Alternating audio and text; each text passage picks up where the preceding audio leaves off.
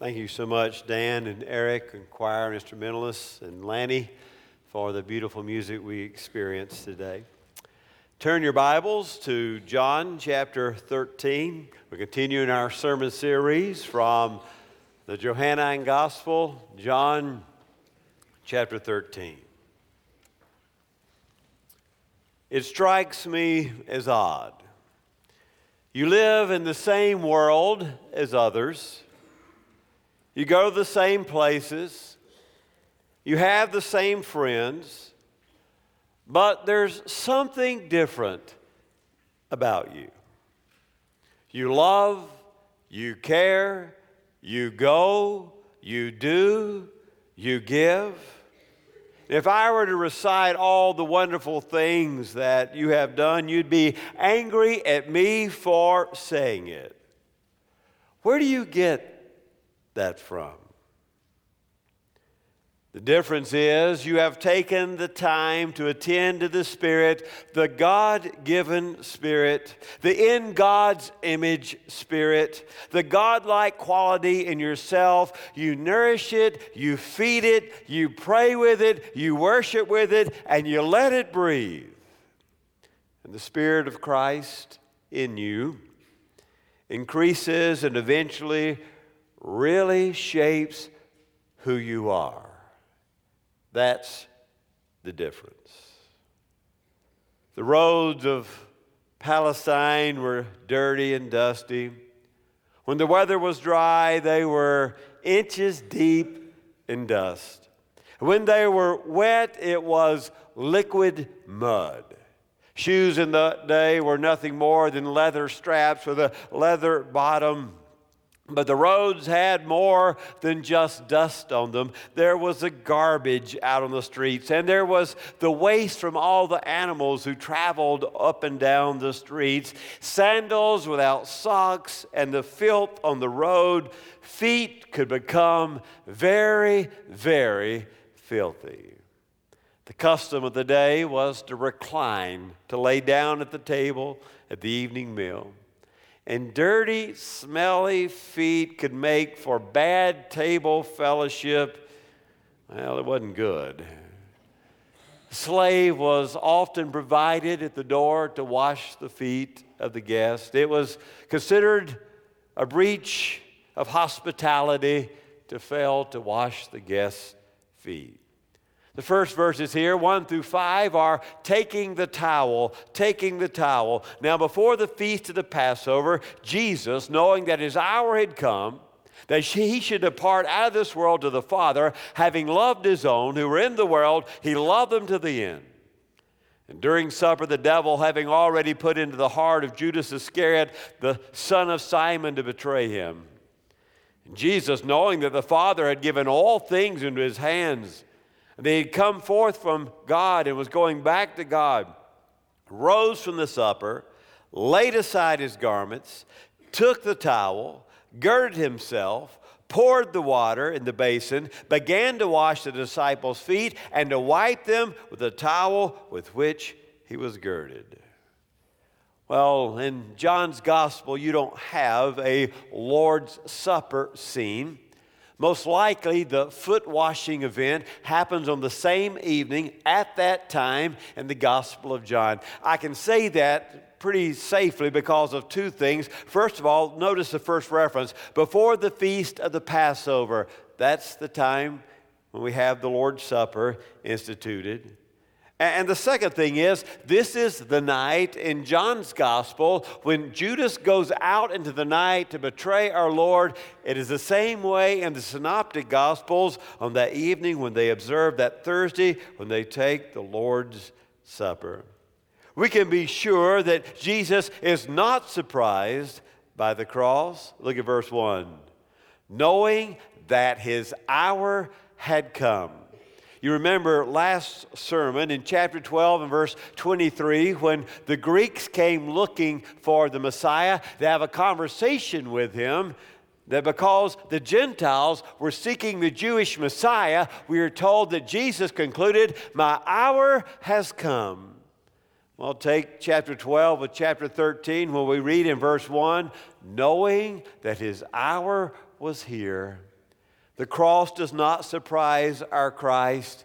He knows the hour of his passion has arrived. In chapter 12, his hour is represented as experience again the glory of the Father. And here it is in terms of leaving this world and going back to the Father, where indeed the glory is. In chapter 13, we have a change. Before, the focus in John's gospel was on our Lord's public ministry. And now the focus moves to his ministry to his own. Notice the language there. Having loved his own who were in the world, he loved them to the end. So now the focus is on the Christ with his disciples. He loves them to the end, to the telos. It can mean something like to the last moment chronologically, which would mean he loved them all the way to his death on the cross. Or it could be translated this way: he loved them uttermost. He loved them completely. He loved them as much as anybody could love. He loved them to the telos. He loved them ultimately to the cross. Unfortunately, we learned that this is where Satan enters the heart of Judas. Back in chapter 6 and verse 70, Jesus has already accused Judas of having the devil with him. And now that intimate relationship between the powers of evil and Judas are displayed in all their fullness. And what we know now as readers of this story is it's not just the Jewish leadership that's against the Christ. It's no longer just the Roman authorities that are against the Christ. It is the evil powers of the cosmos who have come against the Christ. It is Satan as well who has come against the Christ. John's gospel presents Jesus in his most divine light. Here we look into the mind of Jesus as we learn that he himself knew that God had given all things into his hands. Now that's a strange thing to say, isn't it? Here he is right before the crucifixion. And what we're told is that God has placed all things into his hands. Even at the threshold of Calvary, the power of the Christ is declared, because John doesn't see the cross as we see the cross, as a defeat.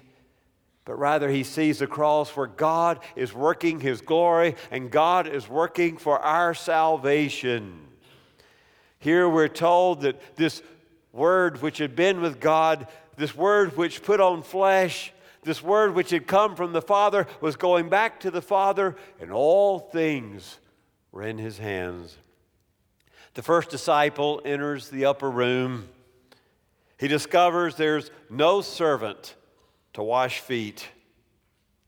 He has to make a decision. Does he wash his own feet? Does he take off his outer garment, pour the water in the bowl, and greet everybody at the door and do the task of the slave and wash everybody's feet? He gets there and I'm not a slave. I'm not going to wash anybody's feet. Not me. I'm no foot washer. Instead, he most likely goes to the place where he thinks Jesus will sit, just to the right hand, to the greatest place of honor. The second disciple enters and realizes there is no foot washer, and he sees his friend already at a place of honor, and, well, I'm not going to do it if he's not going to do it. And he goes to the second best seat in the house. All the disciples do the same thing, and then Jesus arrives and he looks at the water and he looks at the dirty feet, and he must be thinking sermon after sermon and story after story, and they still don't get it. Jesus goes and takes his place, perhaps imagining at least someone will get up and wash the rabbi's feet, but no one moves. Now watch him. Right in the middle of the meal, the Messiah, he did the most unlikely thing. He took the towel so he could wash feet. It's hard for us as readers of this story to realize how menial this task was. In fact, a synonym for slave was foot washing. Whoever washed feet was at the low end. A servant couldn't be made to do this. A Jewish servant couldn't be made to do this. Only a Gentile slave. There's really no parallel I can give you. I tried to think this week, it might be as if the Queen of England went to the hospital to wash out bedpans. It's something along those lines. It is such a stoop down that you could not possibly imagine it. But he does it. In fact, the story goes about Rabbi Ishmael, who came home from the synagogue one day. His mother wanted to wash his dirty feet, and he refused to let her on the grounds it was too demeaning a task for his mother. Picture the disciples now. Each one is on his left elbow. The feet are radiating out from the table, sort of like spokes. And all of a sudden, Jesus pushes himself up on his left elbow. And I want you to notice in verses 4 and 5 the verbals that we are given. Notice what he did. He rose. He laid aside the garment. He picked up the towel. He wrapped the towel around him. He poured the water in the basin. He washed the feet. He wiped the feet. He gives us the greatest detail of what Jesus did because he couldn't believe the Messiah was doing these things. He didn't forget a movement of the Messiah. He rose, took off his garment, took up the towel, tied the towel, poured the water, washed the feet, wiped the feet. John was there. He shall never forget how shocked he was when the rabbi washed the feet of his students. Seeing the Lord do this has sent shock waves from the first century all the way to our own. It reminds us of the words of the Apostle Paul, who writes, one who's in the very nature of God made himself nothing and took on the nature of the servant, Philippians 2. One who was God became the servant, Philippians 2. Or Luke 22, Jesus himself said, I am the one who serves. On this occasion, the one who wraps heavens in clouds wrapped himself in a towel. And he who poured the water into the rivers and filled the oceans with the flood, why, he fills the little basin to wash the feet. And he before whom every knee shall bow, every knee in heaven and on earth and under the earth, the one before whom every knee shall bow, he bows his own knees before each disciple and goes and washes their feet. This act of Jesus has been interpreted a lot of different ways. First of all, some people see it as an example of humility. I think there's certainly some of that here. That he, in fact, he'll say, even as I have washed your feet, you ought also to wash one another's feet. So there's some humility here. Others see it as a symbol of the Lord's Supper. It's the same evening. It's the act of humility, and we don't have that account in John's Gospel, so it's to be read as John's presentation of this most important event. Some see it as a symbol of baptism, washing and cleansing by the water. Perhaps there's some of that here. Others see it as a symbol of cleansing that comes from the crucifixion of the Christ on the cross. If he can get our filthy feet clean, certainly the cross can cleanse our hearts, the scholars say. Others see it as a sacrament like baptism or the Lord's Supper that's actually begun by our Lord, and therefore the church, we'll talk about it in a moment, should wash feet from that age into our own. It's probably a mixture of all those things. The second part, verses 6 through 10, also my hands and my head. Look how verse 6 began. And so he came to Simon Peter. That's probably an indication that Peter's not the first one to get his feet washed, and he's not the last one. I would translate this way. And when it was Peter's turn, and when it came to Peter, when it was Peter's turn, Now, there's been nothing but awkward silence in the room until now. You imagine how uncomfortable you'd be if the Lord came to wash your feet? And Peter's never known silence, not once in his life, and everybody else is just quiet and embarrassed, but Peter has to talk. Peter always has to talk. Peter says to him, Lord, someone as great as you is going to wash someone as dreadful as I? You're going to wash my feet? And Jesus said to him, look at verse 7. What I do, you do not realize now, but you shall understand hereafter. As the disciples cannot yet understand the one whom they venerate as Messiah must go to the cross, they cannot interpret the symbol-laden acts that anticipate the cross. Hereafter is translated after these things. After the cross, after the resurrection. Not now, Peter. I can't expect you to get it now, but after these things, hereafter, after the cross, you will finally get it, Peter. Peter, not to be outdone by the Lord told him, you'll get it later.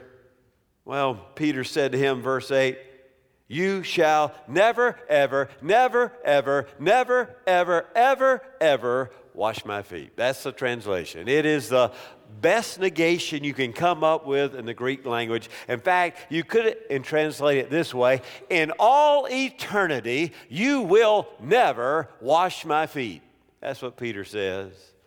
And the Lord says, well, then, verse 8, if I don't wash you, you have no part with me.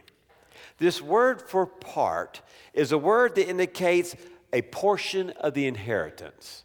A portion of the inheritance. In fact, it gets used as spiritual blessings in the Jewish world. And in Revelation, which is also written by John, the last chapter, it is used as one having a part in Christ's kingdom. Having one's name in the book of life. If I don't wash your feet, then you have no inheritance in my kingdom. You'll be left out. You'll have no part, Jesus says. What Jesus is saying is this: you're a sinner. I'm your Savior. You need to be cleansed. Every relationship we ever have with Him begins with us being dirty and the Christ humbling Himself to cleanse us. Everyone in this room is like Simon Peter. We need the Lord to come and cleanse us so that we can have a part in His kingdom. All of our journey of discipleship begins with the washing of water in the baptistry. Well, Peter was exuberant in his negation. He's exuberant in his acceptance. And so he says, Lord, wash all of me. Wash my feet. Wash my hands. Wash my head. And Jesus said, if I just wash your feet, you'll be all clean. It's the image of a man who's going to a feast. He's bathed himself at home. He makes his way to the feast. The only thing that's dirty now is his feet. And so if you wash his feet, you're completely clean. There's nothing beyond the cross, Peter, by which you need to be cleansed. It's a once and for all, a complete cleansing. In verse 10, Jesus goes to the plural in his language, and he says, all of you are clean. He says, you are clean. It is, you all are clean, but not all of you, meaning Judas. By the way, in chapter 15 and verse 3, the only other place where Jesus says to his disciples, you are clean, Judas is not present there. He does not say Judas is clean. Well, verse 11, washing the feet of the betrayer. Verse 11, washing the feet of the betrayer. For he knew the one who was betraying him. For this reason he said, not all of you are clean. Have you ever imagined what it meant for the Messiah to wash Peter's feet's one thing, John's feet's another thing, but for Jesus to wash Judas's feet? He knows. He knows what Judas is about to do. In fact, he just said, not all of you are clean. And Jesus washes Judas's feet just as carefully and lovingly as he does all the other feet. This Jesus who says to us in his Sermon on the Mount that we ought to pray for those who persecute us, that we are to love our enemies. This same Jesus washes the feet of the one who will hand him over to be crucified. Verses 12 through 17, you ought also to wash one another's feet. You ought also to wash one another's feet. Look at verse 12. And when he had washed their feet and taken his garments, he reclined at the table again. And he said to them, do you know what I've done to you? You call me teacher and Lord, and you're right, for so I am. If I then, the teacher and the Lord, washed your feet, you ought also to wash one another's feet. For I gave you as an example that you will do as I did. You call me teacher, didaskalos. It is the word for rabbi. And you call me kurios. You call me Lord. It's the word in the Septuagint, the Greek Old Testament, for Yahweh himself. You call me rabbi. You call me God. You call me Lord. And yet I've washed your feet. So you ought also to wash one another's feet. Now, let me say that no early church interpreted this to mean that foot washing was like baptism or the Lord's Supper. It's not the act of putting the water in the bowl and washing the feet. It's the heart of humility that's to be repeated, is it not? Christ washing feet is not just Christ's model, but it's his mandate. Just like I wash feet, you ought also to wash feet.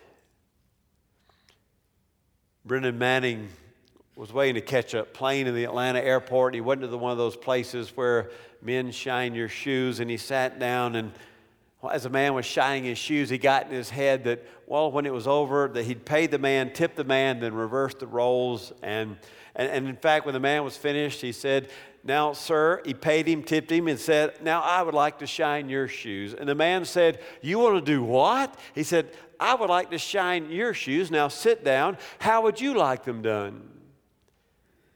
The old man just began to weep and said, no one has ever shined my shoes. No one has ever shined my shoes before. The Messiah's mandate. Whose feet are you washing? It strikes me as odd. You live in the same world as others. You have the same friends and you go the same places. But there's something different about you. You love, you care, you go, you do, you give. And if I were to recite all the good things you've done, you've been embarrassed and angry at me for saying it, where do you get that from?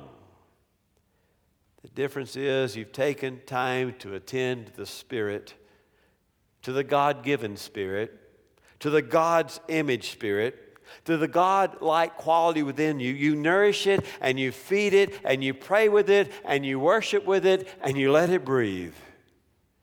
And the Spirit of Christ increases within you, and it eventually shapes who you are. Let us pray.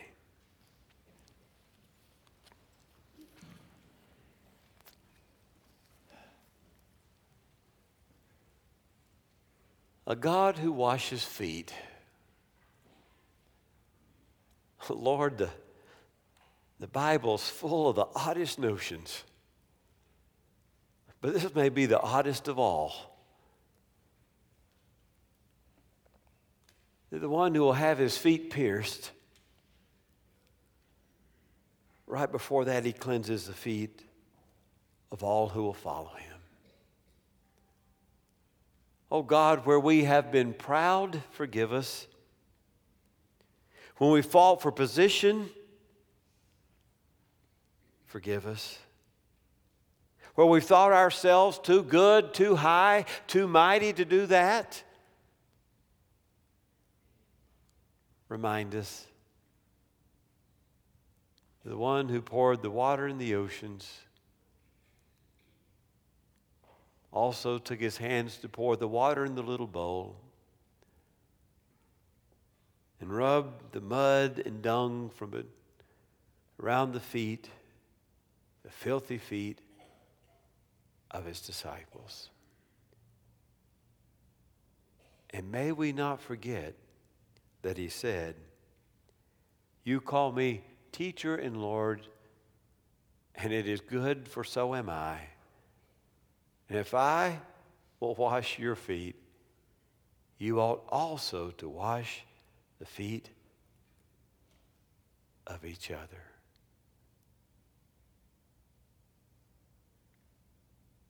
Amen.